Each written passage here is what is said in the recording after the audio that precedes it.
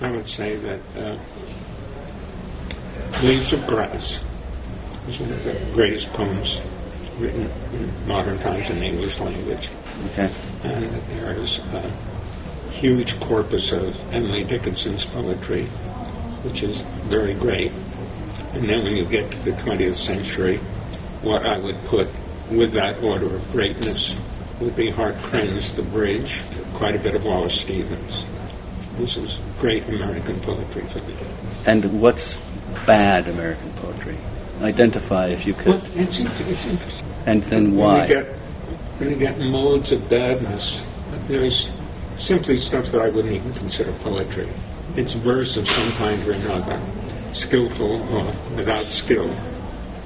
It doesn't attempt to say things in new ways. It isn't saying one thing and meaning another, which is what Robert Frost said poetry was. Ulteriority. Fiction. And it didn't really have that quality of being fiction, really making something up. Parables. And a lot of very, very bad poetry now is not. It isn't even. It's beyond being inept, because in a certain mode of bad poetry, it's perfectly competent. Within the definitions of what it's trying to deliver. Yeah, it used to be easier to pick out incompetence when everybody wrote accentual syllabic verse and people wrote lines that didn't scan. You say that's easy. How do you point out to someone that there's a lot of free verse that doesn't scan, although there's a lot of great free verse, and to be able to pick out the difference between exactly those? That's what I'm asking you. I've tried to put so much bad poetry behind me now. I'm, in my imagination, taking books and shoving them off the table. I suppose it's new kinds of sentimentality. Sentimentality which has survived the modernist assault on sentimentality by irony and come out the other side with a kind of rusty irony of its own. I find it in a great deal of poetry now. There are some wonderful poets. I'll be glad to praise particular poets that I admire. Let's do that. People who are now, 20, 25 years younger than I am. Well, there's a poet named Rosanna Warren who's, I think, marvelous. And specifically why? Her immense skill in writing, sensitive ear. Sensitive to what? To the structures of language, and to the consequences of saying one thing one way rather than another way. To her knowledge of the history of poetry and, in a sense, what she has selected from what she knows that might perhaps be of use to her. Be of use to her in delivering what she wants to say. She's also a critic of the first rank. She's made a book of criticism about to appear. So I think very, very highly of her. Can you be more precise and specific about why you think she stands above the rest? All I can say is that I bear to read her and reread her, and every time I reread a poem of hers I've known and read in the past, I learn something more about it. I suppose that's it. There's a depth and complexity and layers that... And I feel very close to this work. Close in that it speaks your truth? Yes, it speaks to my concerns, but she speaks to concerns I didn't know I had, and then when she's spoken to them, I realize I had them. Anything in particular? No. She has been able, for example, to write some poetry, quotes out of, unquotes, direct experience. This is a term I tend to loathe that people use. As if what you had read were not direct experience, or a pain you feel in your foot is direct experience and what you read isn't direct experience. I think this is silly and produces a lot of bad poetry based on this bad conviction. This conviction that it has to be based on real experience. Yeah. If not, what's real experience? If I dropped a heavy weight on my toe and let out a yell, according to such views of poetry, most people hold that view. That's the best poem you could have, because there's no one that makes you yell. Contrivance of language getting in the way. I just yell, ow, and it's pure poetry, right? Pure expression. But poetry isn't pure expression. It's making, which is what the word means. And the interesting tension between what you feel and what you make, and the relation of making and feeling, which is always very problematic and complex. This is some of the sources of the greatest things in poetry. And she has been able, on several occasions, to write poetry out of that without being sentimental or embarrassing, and that takes real gifts, as far as I'm concerned. The making of the poem, the making of experience, are you suggesting then, from your own imagination? I'd like to clarify. No, by the making, I mean the way the languages work. Yes. Because that's a crucial matter. Poems are made up out of language. They're built and assembled. But you talked about the hammer falling on the toe and the exclamation of "ow." Now, that's not poetry. Poetry has its origins very often in peculiar uses of language. I think that what's very akin to the basic stuff of poetry are funny pathological situations, lies, dreams, riddles. What about the desire to have sex with someone of the opposite or same sex? What about Marvell's to his coy mistress? Well, that's, in the first place, that poem is not about Marvell wanting to get a girl into bed. The poem is about the convention of such poems, of which there are dozens. Carpe diem. Yes.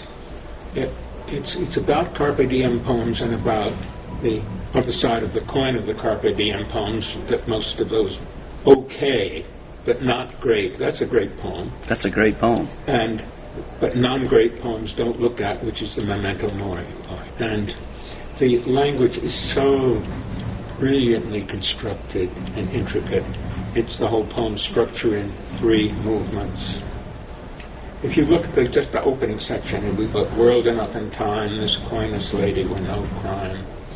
And then you get the disposition of space and time between, almost gendered in the first part, until finally they all come down together at the end of the second part that collapse into the grave. The grave's a fine and private place, but none, I think, do there embrace. And of course, private and private parts, and we've been punning on throughout. I mean, the way I read it, it is about an urge that he has. It's about the urge that lots of people feel, and about what happens to conventional expressions of that urge. In a sense, it's a getting behind the scenes of a convention and showing there's a lot more going on than the use of the convention acknowledges. And I think a lot of very, very, very good poetry, great poetry, does that. If it is in any way dealing with vernacular speech or vernacular conventions. Because a lot of the poetry of the 17th century is all conventional. Nobody's inventing a new form of talk. What keeps it in our mind as being so brilliant? Just sit down and work through the poem and see what all these things are doing and the way they go. It's incredibly rewarding. It's using a convention, but there's many different... Using the convention and, as I say, getting behind the scenes, not being a victim of it.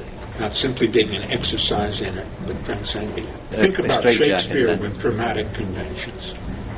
Shakespeare is possibly the greatest poet in the English language. Undoubtedly. And although he happens to be writing in and of the theater, his greatness can be shown to be analogous to what very, very, very good poetry can do with respect to these conventions of its time, place, etc. thing about Hamlet, for example, is it transcends the period, but it's of the period, but it's of our period too. Yeah. Uh-huh. Yeah.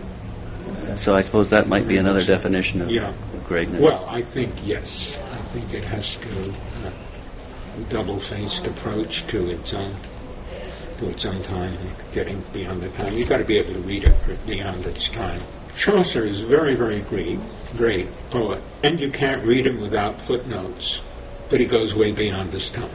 Isn't that interesting? I mean, that's why we think of in his time, beyond his time, etc. You've got to make certain kinds of allowances, or I would say you've got to fine-tune exactly what you mean. That is, you have to make allowances for conventions. I think Tennyson and Browning are both marvelous, marvelous poets. They couldn't be more different. And yet, in order to perceive how good they are, you have to make different kind of allowances for conventions. Browning is absolutely brilliant, man. I mean, he's one of the smartest and most difficult poets of the 19th century. So think of the great poets. Yeats was pretty intelligent. Eliot. These men were extremely well read. Mm-hmm. Does that make sense then that they would understand the convention? You have to understand the convention in order to. Yeah, sure, of course. What about not so great? We don't have to name Swinburne. Has been attacked for having great talent, and yet I love Swinburne. Swinburne's a wonderful poet. He can go on and sometimes be. But what you have to allow for the fact is that he allows himself for the fact that he can be silly. He wrote the very, very funniest, greatest parody of Swinburne is by Swinburne. So he knew it. He knew what he was up to. He included him in a book, a parody of himself, of his time. And yet he's a very, very strong poet. Rossetti, for example, I like Rossetti's poems. I think his painting is awful, and I don't like it at all. But the poems, why? Poetry. Because despite certain mannerisms which it's easy to take for the poems themselves, they have very strong power. In a sort of Browning way, he's a very interesting erotic poet. He's a Swinburne, but in a different way from Swinburne. Interesting how? Well, the way he takes second-hand stuff from the period of Dante and runs it through a different kind of allegorical mode. I find astonishing things in Rossetti. There's a journal in blank verse that he kept on a tour he took with a friend to go to Paris in Belgium. It's called a trip to Paris in Belgium. To the Grand Tour? He went with Holman Hunt to see the Flemish paintings. And on the train, he would write what he saw out the train windows in the station. It's a poem from about 1848 or so. It's the first poem I know of which describes for nations what the world looks like through a moving train window. Isn't that interesting? Yeah? Something that no one previous to him could only have imagined, that's right? Right. Yeah. Well, and then when they get to a place, he'd write a sonnet about the cathedral. More of a set piece. But the language is so modern. I've read these lines to people and they've never been able to guess that it was Rossetti. Look, at one point he says, watching out the window, and he says, "Our speed is such, the sparks the engine leaves are burning after the whole train has passed." That sounds like Robert Frost. Well, for good reason, because Frost read Rossetti in his early book is full of Rossetti. It's interesting how technology is influencing art.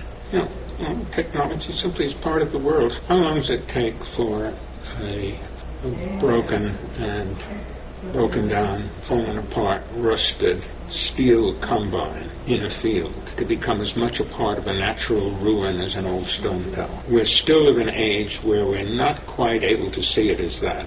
It's not as attractive. The next age will. Speaking of looking out the window, yeah. Are you okay for time? Yeah, we should be. I'd like to touch on your latest work, yeah. which is called A Draft of Light. Yes. Poems by John Hollander.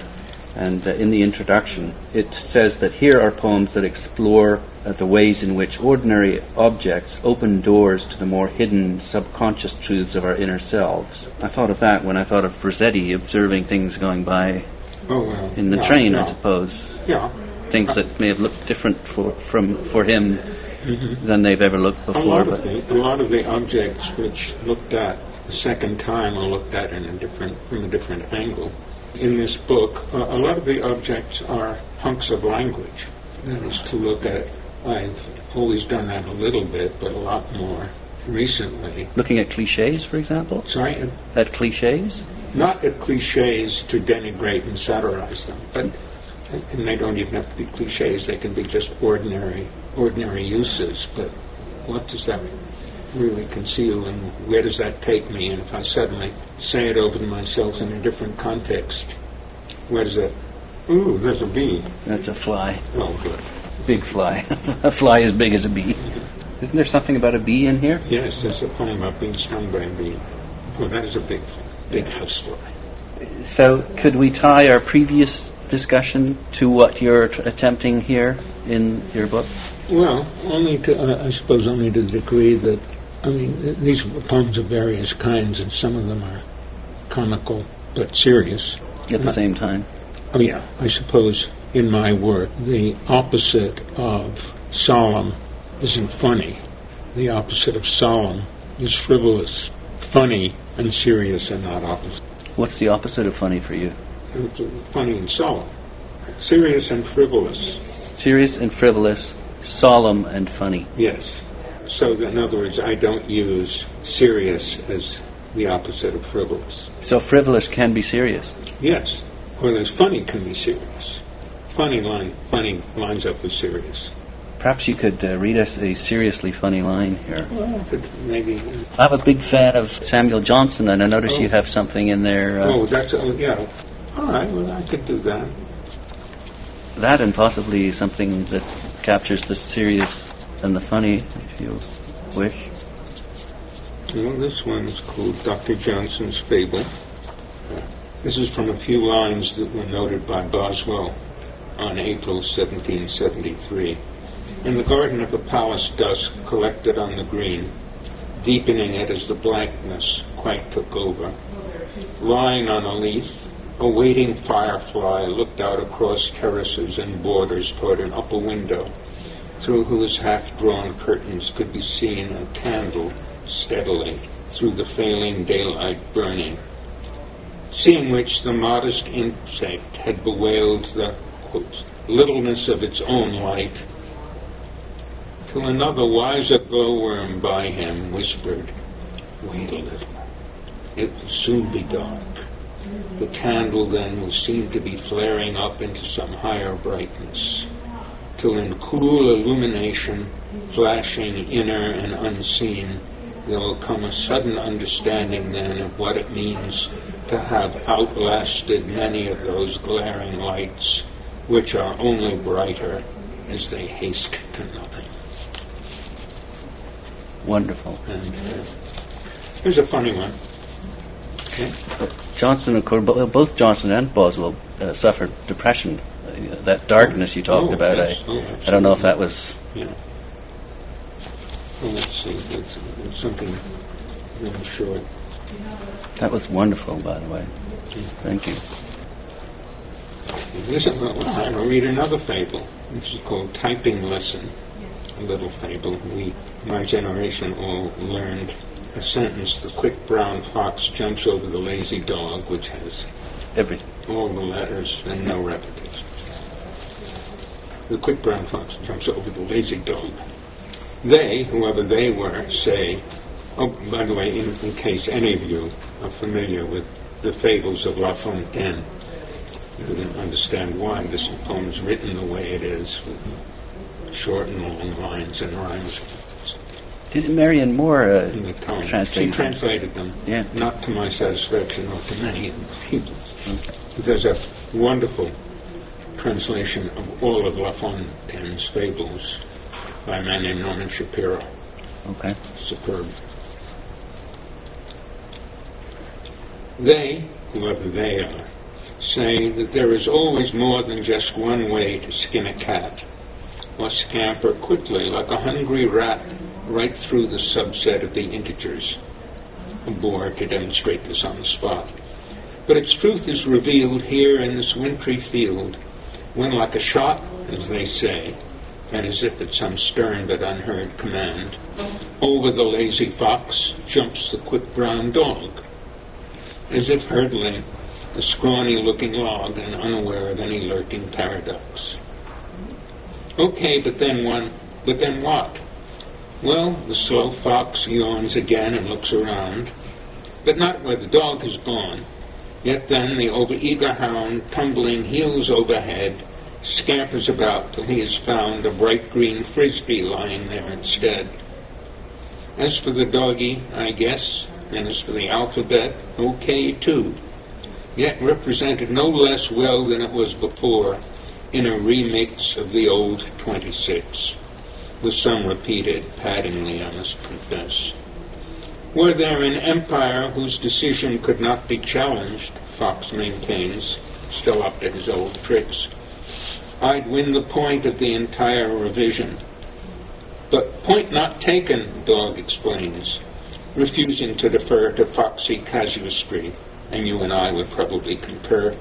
There is no winner here, for whether foxes fly over recumbent dogs, or quite the opposite, all but a few downright and, alas, upright proverbs can be reversified. Yet that aside, wiser and semper fi, it is the dog always who remains more than proverbially true. Let sleeping foxes lie. That's wonderful. Thank you so much.